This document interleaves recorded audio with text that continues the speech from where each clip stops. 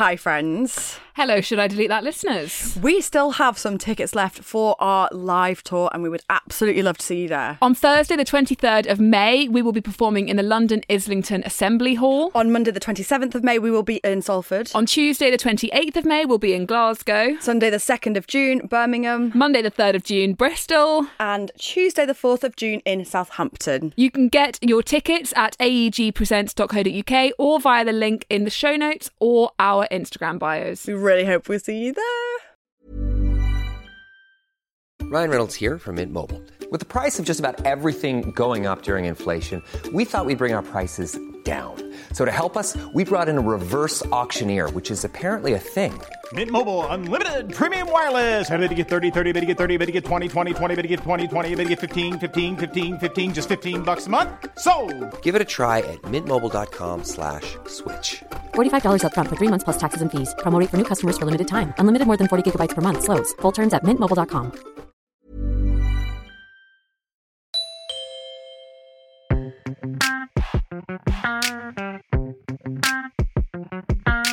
I think the biggest thing that we have to learn is internal self-validation. Nothing came from within me. I totally depended on waking up each day and having people tell me that I was great.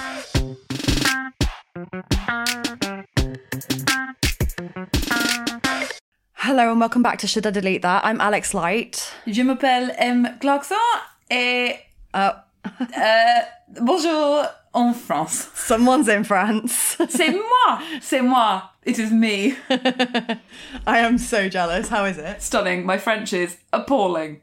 But I am. God loves a tell. trier. God loves a trier. They do, and it's good to try. Yeah, no, I don't think the French love a trier, but nevertheless, I persist. They really don't. No, they have no time.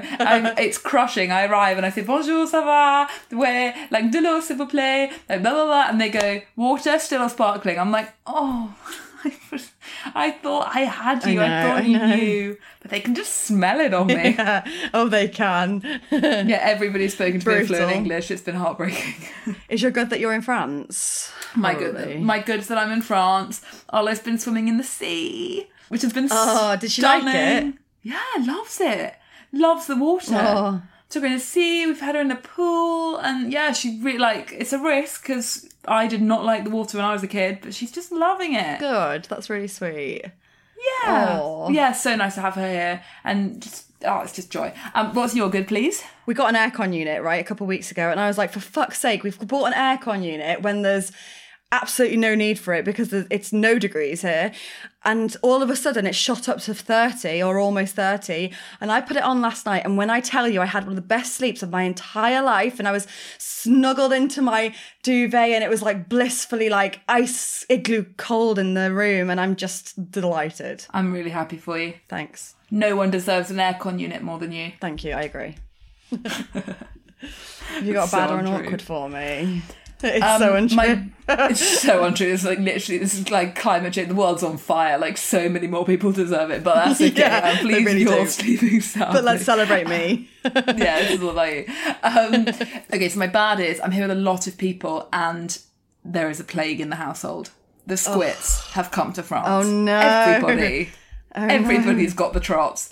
And it's like playing a horrible game of... It's just a waiting game. I know it's coming for me. And I know it's probably coming for my baby and my husband too. And there's nothing we can do.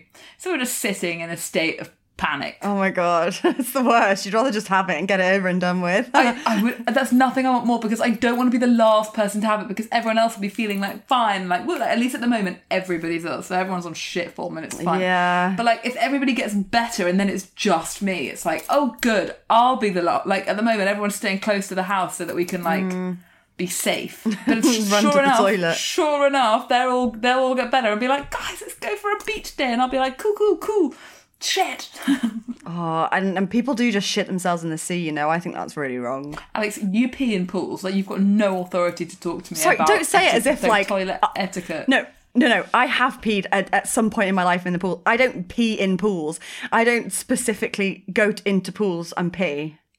Anyway. Honestly, it's put me right I'm off. offended. I've been in the pool, I'm like, oh, how many Alex Lights have been in here? Opening their little urethras. Lots. All of Anything us. bad? Opening their urethras. Yes, my bad. My bad is also to do with bodies.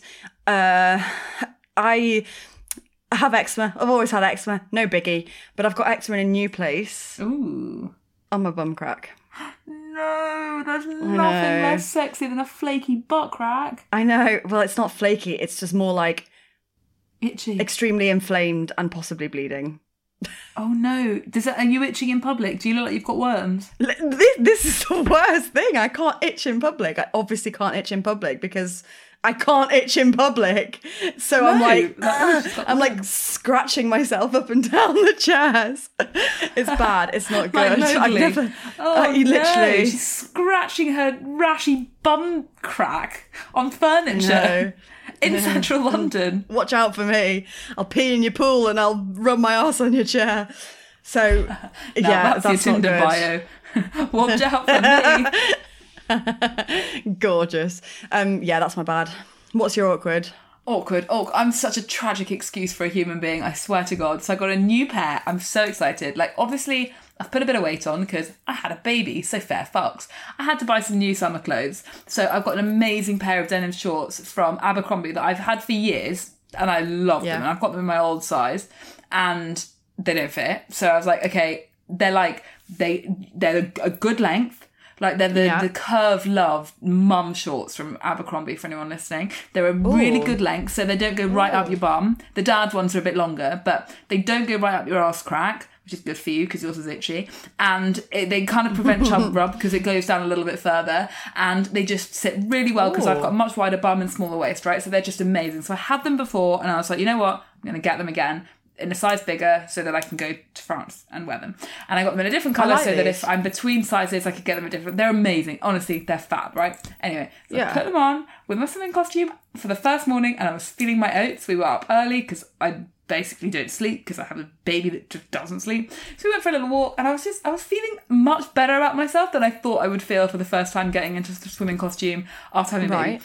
Anyway, got back... I fell asleep for a nap. I was like, I'm going to take this opportunity to do a little tanning. So I took my shorts off and I was lying there and I looked down and I was like, why do I have a barcode on my leg? And I think whilst I had been sweating, the barcode from the tag of my denim shorts had imprinted on my leg, like transferred onto my leg. Gorgeous. Which is where it remained for like a whole day. So everyone was like, oh, have you got a barcode on your butt cheek? I look like Do we have a picture? Yeah, of course we've got a picture. I'll send it. We'll have it on the Instagram. Thank you. I need to see this. Thank you very much. Like, what a little loser. Love that. What a loser. I'm also a loser. I am, again, my awkward is a repeat awkward, but I didn't pull into someone's drive this time. It's not that one. But I was in a meeting, a really important meeting actually, with like big important people, and we were a guy in the meeting, we somehow got onto dogs, and then he was like, oh, unfortunately my dog died a few weeks ago. No. And I was like, oh God. No, but I was fine. I was like, that's fine. Okay, well, I'm sorry for you, but that's fine. And then he was like, yeah, it was really sad, but we had a great last night together. And then just proceeded to tell this story about how the dog like knew it was dying and like came to cuddle on him and just sat on his chest all night, and I so then I'm off, I'm done, I'm gone, but I can't catch my breath because I'm like, dog videos are really just like sad dog videos are really getting me at the moment. They're really hurting my soul and everything. So I was crying in this meeting. Everyone's looking at me. My manager's looking at me like, this is not the time nor the place. No, it's so bad, Al. We need help. I mean, I can't chastise you anymore because I've also hijacked somebody's dead dog story. We're as bad as each other, except now you're worse than me because you've done it twice and I've only done it once. I know. It is bad. I know. It is, but that's very sad that the dog knew it was dying. That kind of makes me I can't. I know. I can't even think about it again. I got myself into a bit of an emotional state, to be honest, because after obviously last week's Is It Just Me episode when we talked about humans going to space and the conspiracy theories and whatever, I remember that the Russians sent a dog to space, and then I got really panicked because I never followed through with the Google to check that it came back again. It did. Oh God. But then I had these horrible thoughts of it being like, oh my God, imagine if it just floated to its own death, and it would have just been waiting for someone to love it and come back for it, and no one ever will because it's in a... Okay, stop Anyway. it. What are you doing to me? Well, I don't know why I'm I did not it, because apparently it was, stable only enough. it was only in space for like 7 minutes. It was absolutely fine. Okay, good. Fuck. I can't take it. Yeah, sorry. That's literally all I've been thinking about all afternoon. Okay. Anyway. Okay, thankfully the dog anyway. survived. Okay, we're good. Yeah, dog was fine. We're good. And we have a guest. We have a guest who's currently randomly in France, literally around the corner from me. So I think I might see her tomorrow. But for now, we've got her on the podcast. We've got the amazing... Oh my God, I hate you all. I actually hate you all. That's not how you introduce a nice guest. We're so lucky to have her. You can't say that you hate her. I hate her. I'm jealous, okay? I'm a jealous bitch. Anyway, go on. I did invite you out here, but like, I did. I know. We tried to make it work, didn't we? And it just wasn't possible. I know. I don't want to say it was a last minute invite, but it's a bit of a last minute invite. But that's Well, fair. Yeah, Why I would didn't you? invite you on my family holiday. Why would I? Fair. Sorry, Al. I'll invite you on literally everywhere else I go for the rest of my life. You're invited. Thank you. No, I was gutted. I actually really wanted to come, but it didn't work, and it hurt. It really hurt. Anyway, I get that. this is a brilliant interview. A terrible introduction to it. Alice speaks a lot more sense than we do. She does speak a lot more sense. We've got the wonderful Alice Living, and we just want to put a small trigger warning for the end of this episode, the last 15 minutes or so. Alice talks about her experience of domestic abuse, so listener caution is advised. Hi, Alice. Hi. How are you? I'm good. Yeah, I'm feeling ready for a holiday, to be honest. But no, I'm really good. Yeah, I'm very excited to be here. I was very honoured to be asked on your podcast. Oh, I'm a big fan. Oh, thank you. We were honoured that you said yes. Always awkward if you ask like like an acquaintance or a friend, and they're like, "Ooh, no, I don't want to do that." Oh, that would be really awkward. So we were talking before we came. The last time that we both saw you was at A women's aid event. and I was Yes. at a refuge event. Yeah. So, I mean, I don't know. I was listening to your podcast with Roxy Nafusi this morning, and you were talking about were you? about the It was things. like ages ago. Well, it was 2020. Yeah. And you've done so much in your life, and I think she said it in the interview. She was like, it's a surprise to learn how young you are because you've done so much with like your life, but then it's not because you look very young, so it's fine. But you grew up really fast. I Yeah. get, like that's what I learned about you listening to that episode, and it hadn't occurred to me that you'd had so much like trauma in your past. Do you feel like an older soul? God, I've always felt like an old soul. I feel like sometimes there are some people that I've always wanted to be older. Like I remember being 12 and being like, oh my God, I just want to be 30 and have family and kids. Like, yeah, I've always wanted to be older. And then weirdly, you're absolutely right. Like I don't know whether it was the same as my peers, but I definitely remember. And like part of the reason why, like I feel I kind of, went into, and I'm sure we're coming to it, but like went into that relationship and went into other things in my life was because I've always wanted to be independent, out the house, like be grown up. And now I'm like, slow down. I'm not ready. Are you the oldest child? No, I'm the middle. Oh, weird. Yeah, I'm the middle. And I think I had an older sister and I always looked up to her and thought, oh my God, I'm desperate to having that independence. And as soon as I could, and she'd pass her driving test, I was like, give me your provisional license so I can go to Revs in Beaconsfield and like get in and party. But like, I was just desperate for it. I really, I've always had that. But yeah, you're right. I think some of my growing up has not only been done really publicly, but also really speedily as I've had to kind of, I guess, adjust to my career and all of that changing and, all of that. So, yeah. Yeah, because you've been in the, I don't know how you call it, like in the public eye, an influencer, I guess, for a long time now, haven't you? Yeah, I'm like, when I had a meeting at Instagram not long ago and they were like, we're describing you as legacy talent. And I was like, oh, wow, that feels, I love that. feels really, Yeah. But yeah, like a long time. So I think I started my page back in, like 2014, 15 maybe, I think, something like that. That is a really long Yeah. time. Coming on 10 years. It's like a decade online. Yeah. So you were like one of the first kind of social media influencers. You were one of the first that I remember me and Emma speaking about this beforehand. I was like, I feel like you were definitely one of the first. Yeah. And you were really young at the time. Yeah, so I started when I was at college. So I went to theatre school, and I was at college, and I probably would have been 21-ish when I first started posting like regularly and kind of, I never saw it as, because obviously at the time influencer like as a career didn't even exist.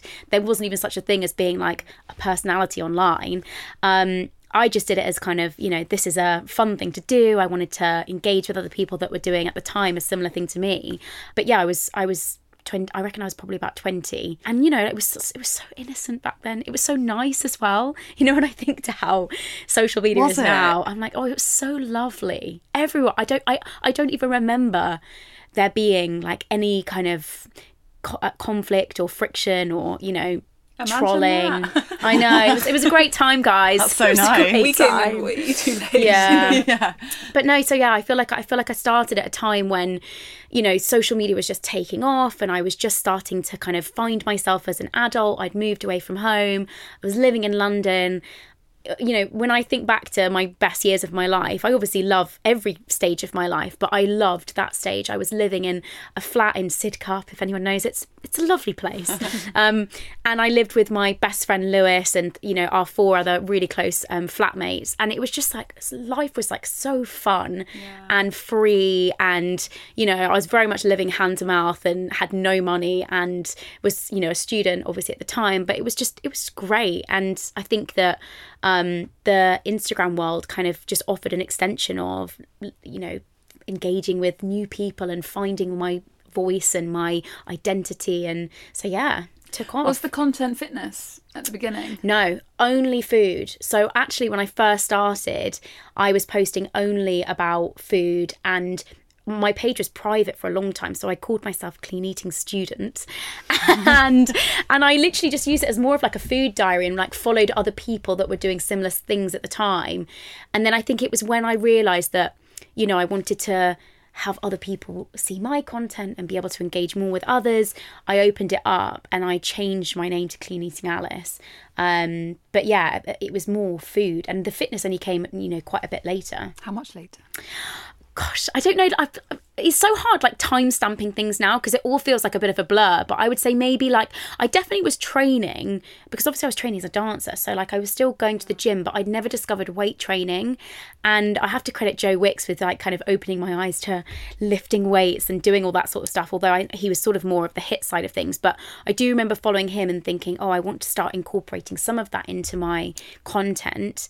And so yeah, I started going to the gym, but I never posted like workouts. It was more the body transformation stuff, because at the time my physique was changing, and I very much kind of pinned my content on look at me, look at what I've done. So it was very much more taking photos in the mirror, sharing my body, and attributing that to fitness rather than actually sharing fitness content in itself. It feels really weird to think of somebody, like if I think about exercise now, or like someone that's really like knows their shit, I think of you. I'll be like, Alice knows what's up. Like she's an expert in all these things. And it's really funny to think about you at the beginning of a journey, because it's the same as like a teacher learning to be a teacher. I'm like, when did that happen? Yeah. It's just an odd thought. When with your fitness, sharing it publicly, because you have come on a long way. Like I feel like it, and also the internet, like you say, like it's very different. Like if you started doing transformation stuff now, people would be like,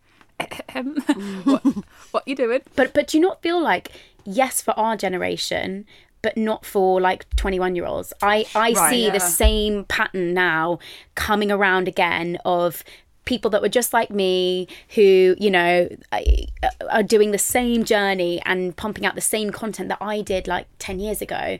And it's so interesting how I feel, because of the echo chamber and the place that I've got myself to in the world that I exist in now, that we've come on so far.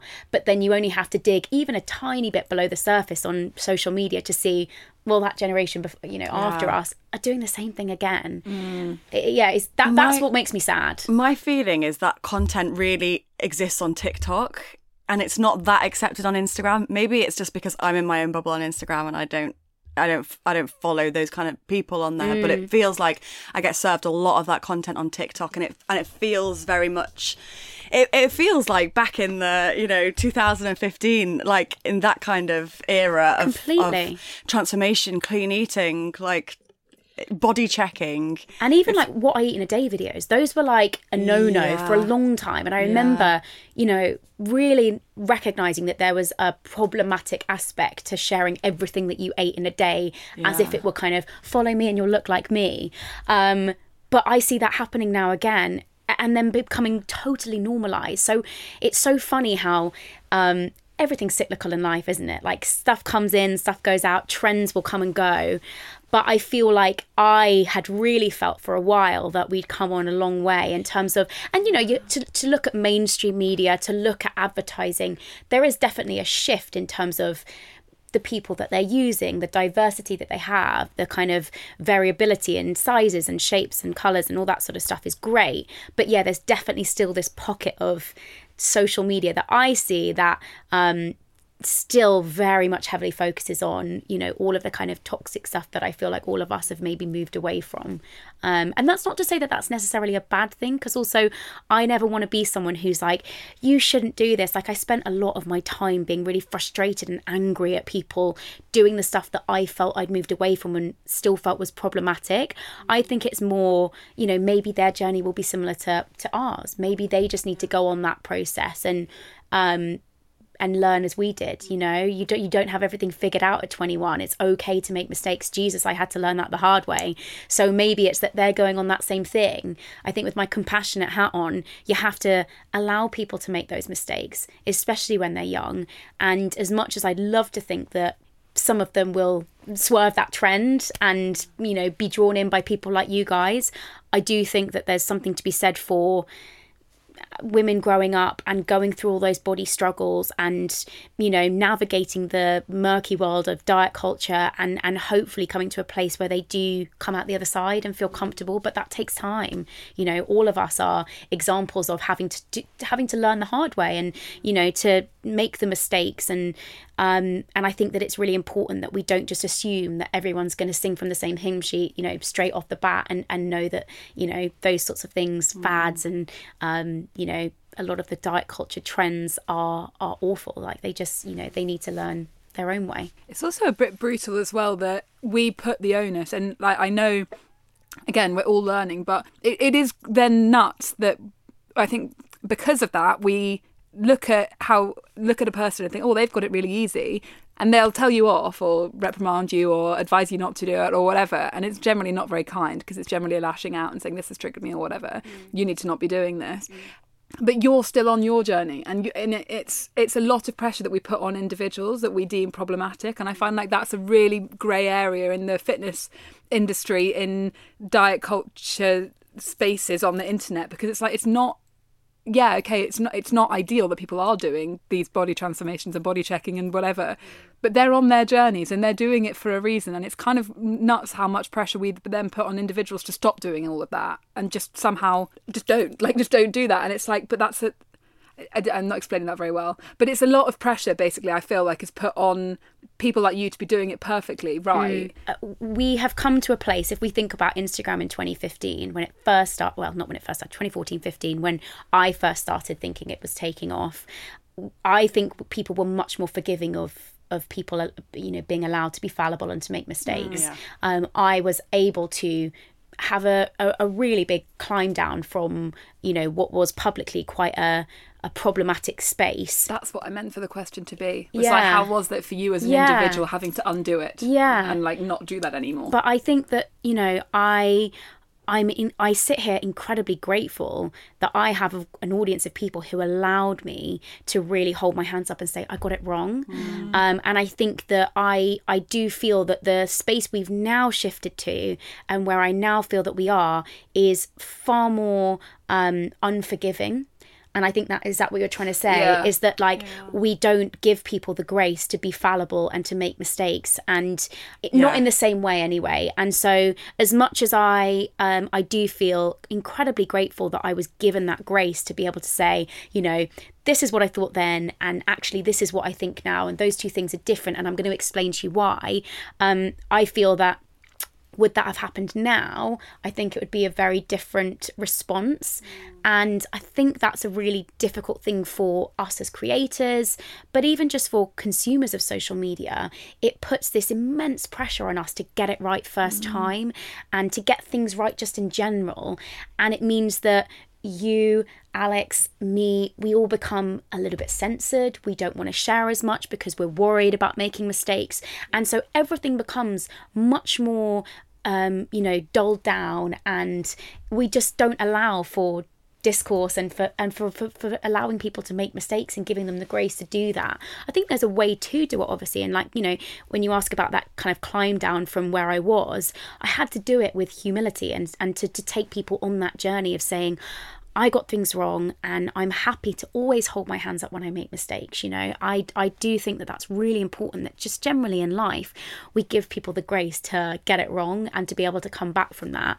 But it is in how you work your way out of that that's really important. And so I had to take people on that journey with me with 100% honesty, and with having the ability to say, I'm still figuring it out. I don't have all the answers. I'm going to really try to be, number one, the best coach I can be, and make sure that I'm educated in the information that I put out, but also that I share that, you know, this is where I'm at now, but I might feel differently in 5 years' time. I might have completely changed my opinion on something, and I need you to allow me to figure that out myself. As much as I'm happy to share my life online, like, I don't have all the answers. None of us do. And I think that when we place people on a pedestal, like myself, like you guys as an expert, and as someone that we go to for this specific type of content, or, you know, whatever it is, we cannot look at those people as being perfect and having all the answers. None of us are. And so I just I'm really grateful that my shift came at a time when I think people were a little bit more forgiving online. I think that the world that we exist in now is a little bit more complex and challenging, unfortunately. It does feel like one strike you're out now, doesn't it? Which means you kind of live in this permanent state of fear that everything's going to come crumbling down because you say the wrong thing or you make the wrong move. And it is a shame, because you're right, you do end up being censored and maybe not having the conversations that you would ideally like to have. I don't know. But also you can't do like about a friend, but but you can't do like one thing that's like you've got to do everything right. You can't do like one thing. Like, imagine like if I don't know, I can't think of something. I'm scared because anything I say is definitely the truth. I don't know, but like imagine like it's what you were saying. Did you say it? But Ashley, were you saying it yesterday that Ashley Graham had lost weight? Yeah. You felt that the internet was a bit kinder because but it's like when a plus size person isn't plus size anymore, the internet can't handle it. When like a fitness trainer stops exercising, we can't handle it. It's do you think there's something in that? And I've been thinking about this a lot recently. Is like, we love the struggle. We love to follow someone who's like, I'm struggling. I would say my most engaged content is when I'm overly vulnerable. I might share that I'm struggling with my body image, or I am finding life challenging, or having a mental health moment, or, struggling with whatever it is that I'm going through. We love to see the struggle, and we find kind of relatability in that, which is great. And I do think it's important that we share those things. But we therefore struggle when people don't struggle. Do you see what I mean? When someone's doing really well, they're celebrating their successes, they're genuinely really happy. Yeah, we're not so quick to cheer I've them seen on. I'm not going to name this person, but I've seen a person online who I've followed for years who has gone through this whole life shift where she moved away from a partner. She has now met someone else and got engaged, and she's very happy. And I've seen all of these comments of people going, you're not genuinely happy. It's really problematic what you're doing. Like, I can tell that this is all fake. And I really feel for her, because I'm like, my God, like she's clearly trying to say like, I'm in a great place, and people are like, no, but you're not. You're not. You're really struggling. And that might not be the perfect example, but what I mean is that I think there's something to be said for us really enjoying seeing someone, you know, go through it a little bit. I'm going to be honest, myself included, I find it incredibly relatable when someone like Stacey Solomon is like, this is my body image and I'm struggling with it, but like, this is me. I love that. But I also, and I don't know whether I'm able to say this, but I think it's more of sometimes a female against female thing as well. Oh yeah, we've been set against each other. With women, there's a level of competitiveness, there's a level of, you know, if you're not struggling as much as I am, you can't complain. There's a level of, you know, if you're really happy and doing well, that's, you know, that's not fair.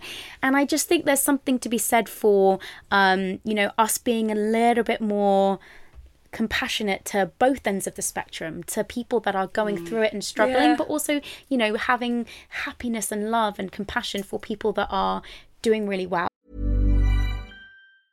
When you're ready to pop the question, the last thing you want to do is second-guess the ring. At BlueNile.com, you can design a one-of-a-kind ring with the ease and convenience of shopping online. Choose your diamond and setting. When you find the one, you'll get it delivered right to your door. Go to BlueNile.com and use promo code LISTEN to get $50 off your purchase of $500 or more. That's code LISTEN at BlueNile.com for $50 off your purchase. BlueNile.com, code LISTEN. Ryan Reynolds here from Mint Mobile. With the price of just about everything going up during inflation, we thought we'd bring our prices down. So to help us, we brought in a reverse auctioneer, which is apparently a thing. Mint Mobile Unlimited Premium Wireless. How to get 30, 30, bit to get 30, bit to get 20, 20, 20, bit to get 20, 20, bit to get 15, 15, 15, 15, just $15 a month? Sold! Give it a try at mintmobile.com/switch. $45 up front for 3 months plus taxes and fees. Promo rate for new customers for limited time. Unlimited more than 40 gigabytes per month. Slows full terms at mintmobile.com. And, you know, I have to check myself many times when I'm going on Instagram or TikTok or whatever it is, and that thought comes into my head where I go, oh, she's got it so easy, or oh my god, you know, she's really like, you know, gloating in her happiness, and like those thoughts come into my head because I'm human and because it's normal for us to feel those things. I remember when I said to my therapist that I was jealous of someone, she was like, this is great, she's like, this is really great, you need to be honest about these things, but like it's important that we acknowledge them, but I can also challenge those thoughts as well and like be curious about them. Why am I jealous of this person? Why do I feel a sense of you know, frustration when someone else gets something that I don't have? It's like, it's interesting that we have all these things and we are all, again, we're human, it's natural for us to have them, but you know, we have to learn that, and this has gone off on a massive tangent, I don't know what my point is, but basically we have to learn to challenge those things and to be you know, able to have both ends of the spectrum being okay. Do you think people project a lot onto you? Like I'm hearing you speak about your body image, and I've seen you speak a lot about your body image online, but looking, and I suspect you get this a lot, where a lot of people look at you and think you're so strong and you're petite and like you've got an amazing figure, and I think that's quite hard for people to then have empathy with you when you say I have body image issues, because people will look at you and go, but you look amazing, so you can't possibly. Yeah, I think that's a big thing, and look, I actually do think that on that point it is important to acknowledge that I can talk about body image issues, but I do tend to say, you know, I'm going to caveat this with the fact that I'm still a slim white woman that has a very socially acceptable body. I do think that, you know, we have to be real about these things. There's not, you know, I'm not going to say, oh, woe is me, like life is so awful for me. But I think on the flip side of that, I also have really genuinely struggled with my body image, coming from a place where I was a professional dancer, I was, you know, lean as anything, and as the narrative tells us, if we gain weight, it's often seen as a bad thing. So I'm having to really unlearn that thought of, you know, that way of thinking, and learn to accept the body that I'm in and the healthy place that I've got myself to. But it hasn't been easy. And so, yeah, I share that side of things. But I do think that it's hard when, yeah, you're right. I can't speak for everyone on body image issues, and I can't represent anyone. So I can only share what I experience and be honest with that. But yeah, it's difficult in terms of, you're right. I think people sometimes just go, I don't understand, like, but you look great. And it's like, that's, you know, that's lovely and kind of you to say, but it's not always marrying up with how I feel. And I think that therefore that's important for us to talk about, you know? Definitely. Because like you said, it's so, like, we understand the point that yes, you are a slim woman, that your body is very socially acceptable. You don't face any oppression due to your size, but to silence you about your body image struggles, that just then silences all the other people who look similar to you, who have body image struggles. And it's such a shame. I think I've seen a lot of that happening, and everything's relative as well. Even me, I'm bigger than you, but when I talk about my body image issues, I have people saying to me, but it's all right for you. Try being a plus size woman, try being a size 20 or whatever. It's like, it's all relative. But if you struggle and you're willing to talk about it, I think everyone should do it, because it's going to help. You're not going to speak to everyone, but you're going to speak to a good amount of people who feel similar to you and look similar to you and can really relate to that. So I think it's important that you share still. Yeah, and look, life isn't a competition. Just because you are struggling more than me doesn't mean that I can't accept that I'm also struggling as well. Do you know what I mean? Like, totally. It shouldn't be comparable in that sense. Like, we shouldn't exist in a world where you can only struggle if you're the worst of something, or you're struggling the most with something. We can all have our individual struggles. We can all talk about them honestly. It doesn't mean that, I can sit here and say, oh, but you've got it so much better than me. You can't complain. It basically doesn't serve anyone to do that. I actually find that really problematic. I there's been a few things where I've seen stuff, that people sort of say or do or whatever.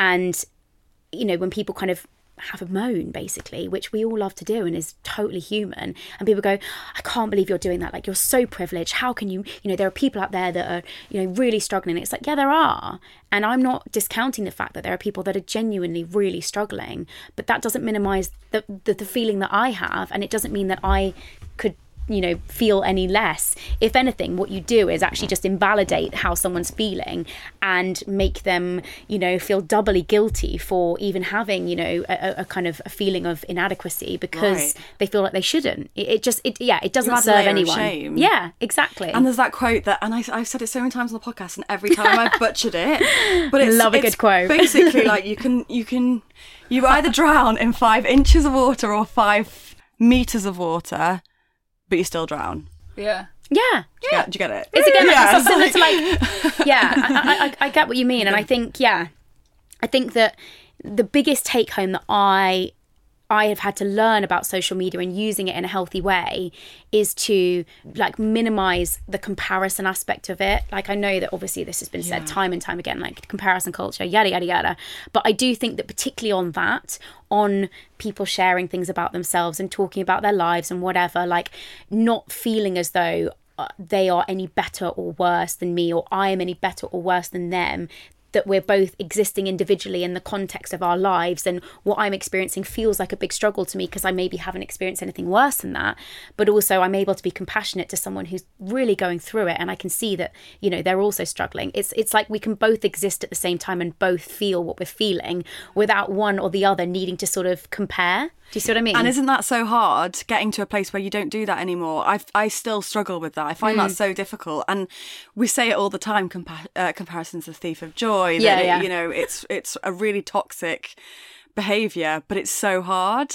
Because it's like, I actually don't know if it's hardwired in us or it's just reinforced in us it is reinforced in us from a really young age. I don't know if it's hardwired in us, but it feels like we're just hardwired to compare, and it's so difficult. But practice does make, not perfect, but better, doesn't it?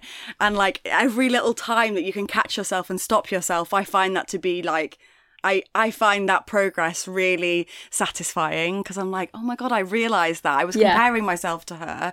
And actually, and usually it's something random, like, I've spoken about this before, like, I can't cook, I find it really difficult to cook. And I see people whip up meals, like, just whip up casual meals for dinner, and I'm like, how do you do that? That makes me feel so bad about myself. I get some really funny messages from Al whenever I cook anything. I'm like, super easy recipe tonight, guys. And Al's always like, easy, huh? Like, what? You named like 20 steps. That's not easy. But it is so hard. You're absolutely right. Like, how can we not exist in a world where we have an insight into, I don't know how many people I follow on Instagram, maybe like, I think 1,000 people.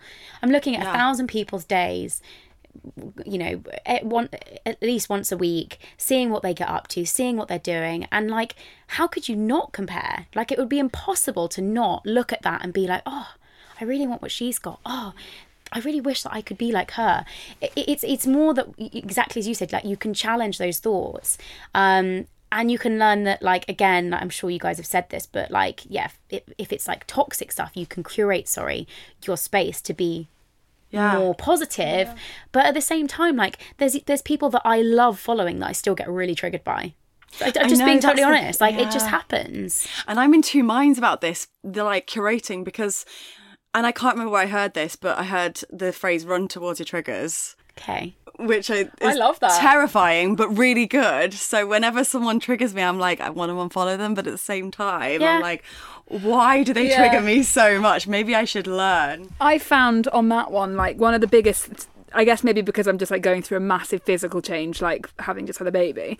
And I think one of the biggest like triggers for me, I use that word loosely, but like, is seeing probably like people like you who have kept and maintained like amazing strength and like a great figure, and like I follow some like absolute machines on Instagram, and now when I look at them and I'm like a literal pot of jelly, I'm like like, and the temptation maybe would have been on that level, like, oh, unfollow them because it's not me, it's not serving me, I'm not close to that or whatever. And actually I remembered one of the biggest switches I ever did in my own head when I was in the gym, because I used to go to F45, and I would always think, oh God, I'm really intimidated by these people, and I would literally swap the word intimidated for inspired to be like, no, I'm not intimidated, I'm inspired. They all started here, I can do that too.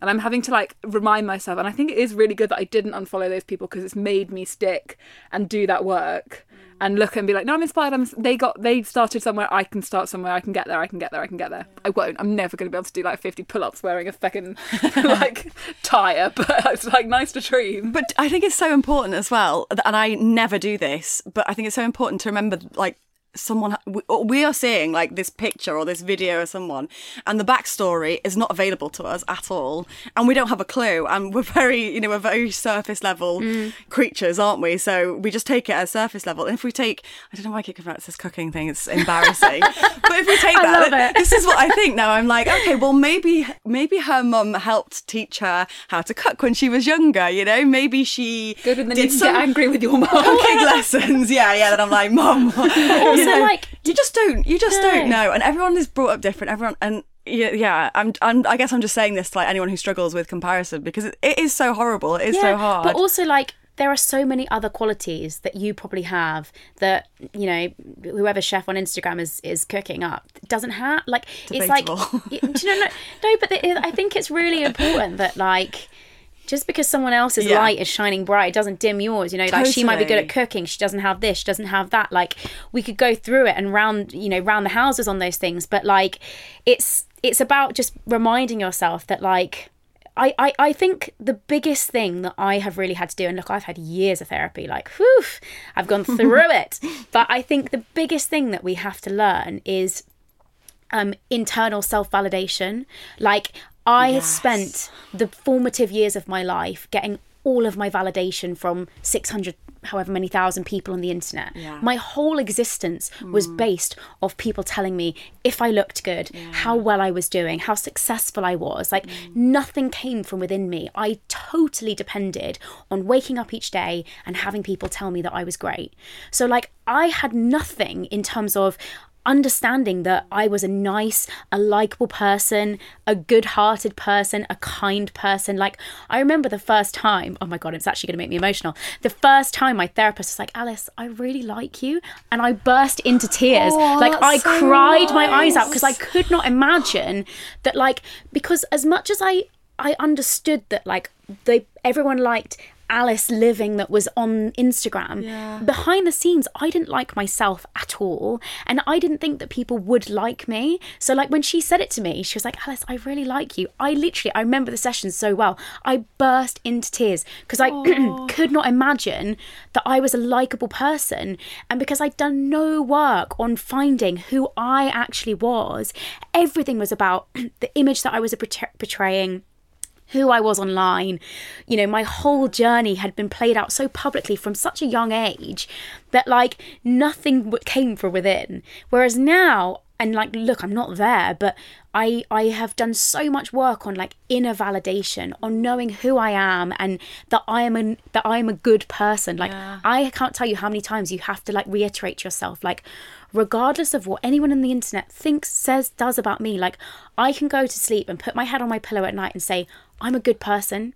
I try my best day in, day out, and I fuck up and I get it wrong and I am totally fallible like the rest of us, but like ultimately I'm a decent person, and as long as I can do that, like that's what gets me out of bed in the morning, because like otherwise it becomes impossible. You're at the behest of like thousands of people who could switch your mood in a second by being like, you know, your face looks like a foot or whatever it is, like, you know, like, you know, like whatever. I just think that like my whole day could be like a total emotional roller coaster of this person says you look great, that person's criticized you, this person says that this is amazing about you, that person said you're doing it wrong. Like it was exhausting. Whereas now, like I can go on and I can be more objective about the fact that like this is the content I'm sharing, I'm decent at what I do, I'm a great coach, I'm educated, I'm knowledgeable in my sphere of influence, and I can leave that platform and still know that like regardless of what happens on there,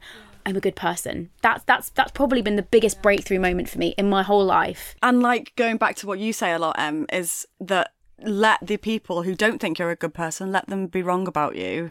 It doesn't matter. Such a relief, isn't it? It's like, oh, you can do that. And I don't need to stop you. I don't need to. Because it actually doesn't matter. It just doesn't know. It only matters that I think or that I know I'm good. Yeah. The likability thing is so relatable to me. Like literally, I think I had a very, not similar, but not too dissimilar with the external validation all the time. And it does make you question yourself, because you just put everything in the hands of other people, and being likable. And I think that's definitely part of being a woman as well, is like we're conditioned to be likable. Oh, God. And we remember every insult and everything that might make us not feel likable, or anything that makes us perceive ourselves differently. And it's so important to be like, it's so tragic, but when people tell me that they like me, I'm like, oh wow, thanks. It's embarrassing. It's like I'm just desperate for it. I completely get it. I'd rather be liked than loved, because I just think people are conditioned. You know, people. People have to love you. Yeah. But I feel so like I still find it really uncomfortable, and like I never know how to act when someone's like, in the street or whatever, like, I follow you on Instagram and I think you're amazing. And I'm like, oh my God, thank you so much. But I find this really awkward because I don't really know how to be, because it's almost so alien to me for someone to like be so nice and be like, you're a really likable person. I think, you know, I visited a lot of this in like, you know, the work that I've done, but growing up, my experience at school with friendship, like I never had a secure friendship or relationship with my friends. Like I was very transient and very chameleon-like in all of my relationships. So when I found social media, suddenly I had this thing that told me I was great, and I'd never had that before. So it felt, you know, like I just was like an addict as such. Like I just wanted more and more of it, and it was so addictive in that sense. And at some point, like, I just realised that it was actually having the complete opposite effect. I'd almost like totally disassociated from who I was, and like even down to the clothes that I wore, the makeup that I did, the things I did to myself. Like I know that we came in and started talking about, you know, various beauty bits, as you know, as you do, women, and like I just think that even that, you know, like I would just be so swayed by people's opinions that I had no anchoring to my sense of self. I was just a lost floating being that was like, one day I'm this and the next day I'm that and the next day I think I'll be this, and it was just exhausting. And I like I said, I'm not like there yet. I don't wake up every day and go, oh, I know who I am. But I do feel that I've had to for the preservation of my relationship, my sanity, like everything, I've had to learn to disassociate from Instagram and social media and who I actually am, for sure. To touch on your formative years, your teenage years, and if you don't mind talking about it, and we don't have to talk about it if you don't want to talk about it. I'm totally happy. But I think your experience was so... I mean, it sounds so shocking that you were in an abusive relationship as a teenager. But unfortunately, it probably isn't that uncommon. No. And I think it does sound, you know, like when you hear it, you're like, oh my God, how can that happen to a teenager? But then actually, when you hear it, it's like, well, of course it can actually. It can happen to anybody at any age. But if you wouldn't mind talking a little bit about that. Oh my God, absolutely. I think you're absolutely right. And one of the things that I I'm like learning as I do all this work with, you know, like Women's Aid are an amazing charity. I know that we referenced them earlier. Like I've been an ambassador for them for years. And I think that, you know, even recently I went and did an event with them, and you speak to people, and there are people who've left relationships like 20 years ago who are only just realizing that they were abusive, because we don't understand like how, you know, deeply abuse can kind of manifest itself and the ways in which it can happen. It's so insidious. But yeah, like I was 16, I was really young and impressionable and kind of naive, and I desperately wanted a boyfriend. My God, I was like, I just want a boyfriend. Everyone else has got one, I want one. And I went to this house party with my friend. I met this guy. He was a bit older than me. He drove a car, which was just like, oh my God. And so yeah, we started dating, and I think that within the space of a couple of weeks, I guess, it was like very full on very quickly, which is a typical sign of abuse, that it goes from kind of 0 to 100 miles an hour really quickly. They want to draw you in. They want to create a sense of security and that you are their everything and they are your everything. And that's almost the kind of like incubation period as such, where it's not that I don't necessarily think they're planning to be abusive, but there's a very typical behavior that we see through a lot of relationships that are similar in that sense. And then, yeah, it turned physically abusive not long after that, you know, maybe a couple of months in. But it was very much, and I'll talk about the first instance that happened, and then you can start to understand why abusive relationships can be so confusing. So we're in the car, we were driving back from a football game, and just a trigger warning as well, like on this one, but yeah, like we had finished the game, got into the car, and I'd assumed everything was absolutely fine. And I'd been stood on the sidelines with one of his friends, sort of just talking because I was watching. And I think he started to talk about, you know, from my memory, he started to talk about the fact that he found that really uncomfortable and why was I talking to his friend? And I was very confused. I was like, it's your friend, like what? And it kind of got a little bit like back and forth. And I was like, I think in my naivety, I just couldn't understand why he cared so much about me talking to one of his friends. And then literally out of the blue, he just slapped me. Like it was like 1 second I was fine. The next second I was like, oh my God, like that complete sense of being stunned into silence. And the thing that I would say with that is why it's so difficult is it was immediately followed by, oh my God, I'm so sorry. I can't believe I've done that. Oh my God, I feel awful. Like, how's this happened? Like, and he was really remorseful.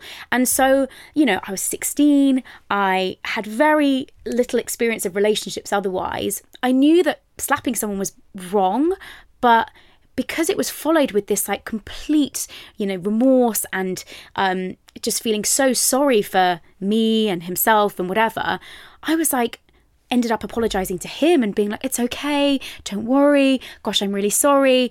And that pattern basically then repeated over a year and, you know, a bit longer. And I think that when you explain it like that and you understand that abuse isn't, you know, it's awful all the time. It can be, but typically it's not awful all the time. There will be these moments where you see the glimmer of the person that you met when you first met them and they were lovely and kind and nice and whatever.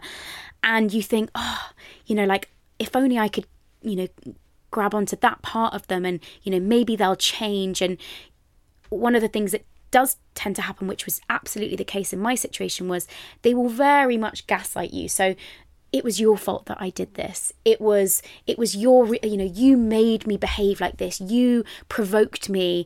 I wouldn't have behaved like that if you hadn't have done this. You know, it's all this language that basically puts all of the blame on the victim. So most of the time, I wasn't actually even aware that I was experiencing abuse, because I was like, God, I can't believe I'm doing all these things. Like, I don't even realize that I'm being this awful, but clearly I am. And my self-confidence just like nosedived. And I, you know, just found it horrific, but peppered with these moments where he was suddenly lovely again and everything was fine. You know, I remember that we went on a family holiday with him. Like, I was the first time I was allowed to go away with a boyfriend. I was like, oh, amazing. And we went away with his mum and dad. So his parents were there. Granted, his mum, at the end of our relationship, when she knew what was going on, still said he's doing nothing wrong. Like, it was awful. But anyway, we went on this family holiday with his parents. And during the middle of the night, he woke up and decided that we were going to have an argument over something I cannot even remember what. And he locked me out the hotel room. So like, bearing in mind, I was 16, I'm in this like hotel complex. I remember walking around like sobbing my eyes out and having no idea what I'd done. Like, I was so confused, just being like, what the hell? And it was just, it was an awful experience. And it was always just like, every time I thought I'm just ready to leave and I know that I need to get out of this relationship, he'd pull me back in with something, or he'd make me believe that like everything was going to be okay again. And so I ended the relationship, and I think that, sorry, this is going on a long time, but but I ended the relationship. And what a lot of, and I'm sure there will be people who are listening who have gone through similar things on ending it. And when they realize that they finally don't have that control over you anymore, they basically escalate their behavior. We know that to be a sign of, people who try and escape abusive relationships. When you finally try and break that pattern of abuse, they will then go even further. They'll double down on their behavior. So I ended it, and, my parents had to unplug all our home phones. He was ringing the home phone like multiple times, day and night. I was at school, and basically he, during the middle of my school day, as I was walking from one class to the next, so he'd clearly like stalked me and like worked out where I was going to be, turned up with a friend, drove his car onto the middle of the high street where there are like people looking, everyone's around, and attacked me in the middle of the day, like in the middle of the high street. And I will never forget that moment, because like, the thing that I would say with abuse is that what comes along with it is so much shame. Like, you're so mortified and embarrassed that anyone would see you going through this situation, that like, I just remember like he almost just sunk to the lowest depths. And like, I remember when I spoke to someone about this, they were like, why are you saying you're lucky? But I do feel really lucky in this sense that it happened in front of loads of people and in a really public place. So the police were called straight away. I was able to make a statement. I'd already spoken to the police a number of times before, but they were pretty useless in that sense. But thankfully, on this occasion, the police were called. I was able to make a statement. I got a conviction. It went to court. Like, I was able to have that moment where he was found guilty of assault. And, like, I was one of the lucky ones in that sense, because I was able to get that when so many people don't. Like, most of abuse happens behind closed doors. It's one word against another. Like, it's very hard to prove, even harder so to get a conviction. I did feel lucky in that sense. And, my life moved on, and I would say all of what I then went on to do came from a place of just trying to rebuild myself, basically. But yeah, I think, when it comes to the work that I now do, all of it is about, if I can even save one person from being in that situation, particularly at a young age. So most of my work with women's aid centres around healthy relationships in young people, then I'm doing my job right. Like, and I'm fulfilled and satisfied that I am at least trying to undo, I guess, some of the pain and the trauma that I went through. So yeah, that was a lot. That was a lot. Thank you for sharing. Yeah. God, that's so much to deal with at such a young age. Such a young 16. Yeah, it was a lot. But you come out the other side. You don't actually always, and that's the sad thing. Like, a lot, we only have to look at the stats to show how many people die a week. I think it's 2 women at the moment die a week from domestic abuse, but I was one of the lucky ones. I was able to leave. Like, when I look at how abuse is so normalized in some settings, like maybe less the physical stuff, but definitely like financial abuse, sexual abuse, emotional abuse, because it's in a relationship. If someone walked down the street and punched you in the face, you'd be like, oh my God, I'm ringing the police. But for example, like if I liken that first situation where he slapped me and then suddenly was like, oh my God, I'm so sorry, I can't believe I've done this. Like, it's complex, it's heavy when there's kids involved. I recently went to visit a refuge in Surrey where, there are women there living who have fled abusive relationships. When you leave an abusive relationship to go into a refuge, you're cut off from all friends and family. You can have no contact with anyone. There was a woman there who gave birth in the refuge. She had a young child who was 2, I think, and she'd just given birth. Her baby was 10 days old. She gave birth on her own in a refuge with no family, no friends. Like, it's, when you look at why people don't leave, like, leaving is not the easy option. Like, almost in some situations you can see why people stay, but like thankfully due to like Women's Aid, there's the woman that runs the refuge in Surrey, I have to shout her out because she's an incredible woman, Charlotte Neer. She, you know, has got, I think she's got an MBE. She's like one of the most amazing women I've ever met in terms of she's a victim herself and then has gone on to do all this amazing work. But it's heavy, like and it's so insidious. And like, there's probably not many people that I've spoken to who haven't in some ways had a touch with domestic abuse. Like, you know, I've spoken to so many people who it might only have been, you know, a few moments, but everyone's got like a story. And I just think like I feel really lucky that my whole work now and everything that I try and do is very much awareness and trying to help people not be in the same situation that I was, basically. Yeah, and amazing that you've been able to channel that all that pain and that trauma into something that is actually really helping other people. Yeah, I hope so. When you put your head on the pillow, honestly, you're right with your thoughts. Like, you're a really good person. You're doing really good stuff. Yeah, you are. Guys, stop! No, honestly, like, we love you. Oh, thanks. So great. I know, we talked a lot. I'm so sorry. No, it's literally the point. It would have been awful if you hadn't said anything. Yeah, that happened. No, thank you so much. Honestly, I'm so you. grateful to be on. I love this podcast so much. So Oh, thank you we're so happy to have you. Thanks, Alice. Should I Delete That is part of the Acast Creator Network.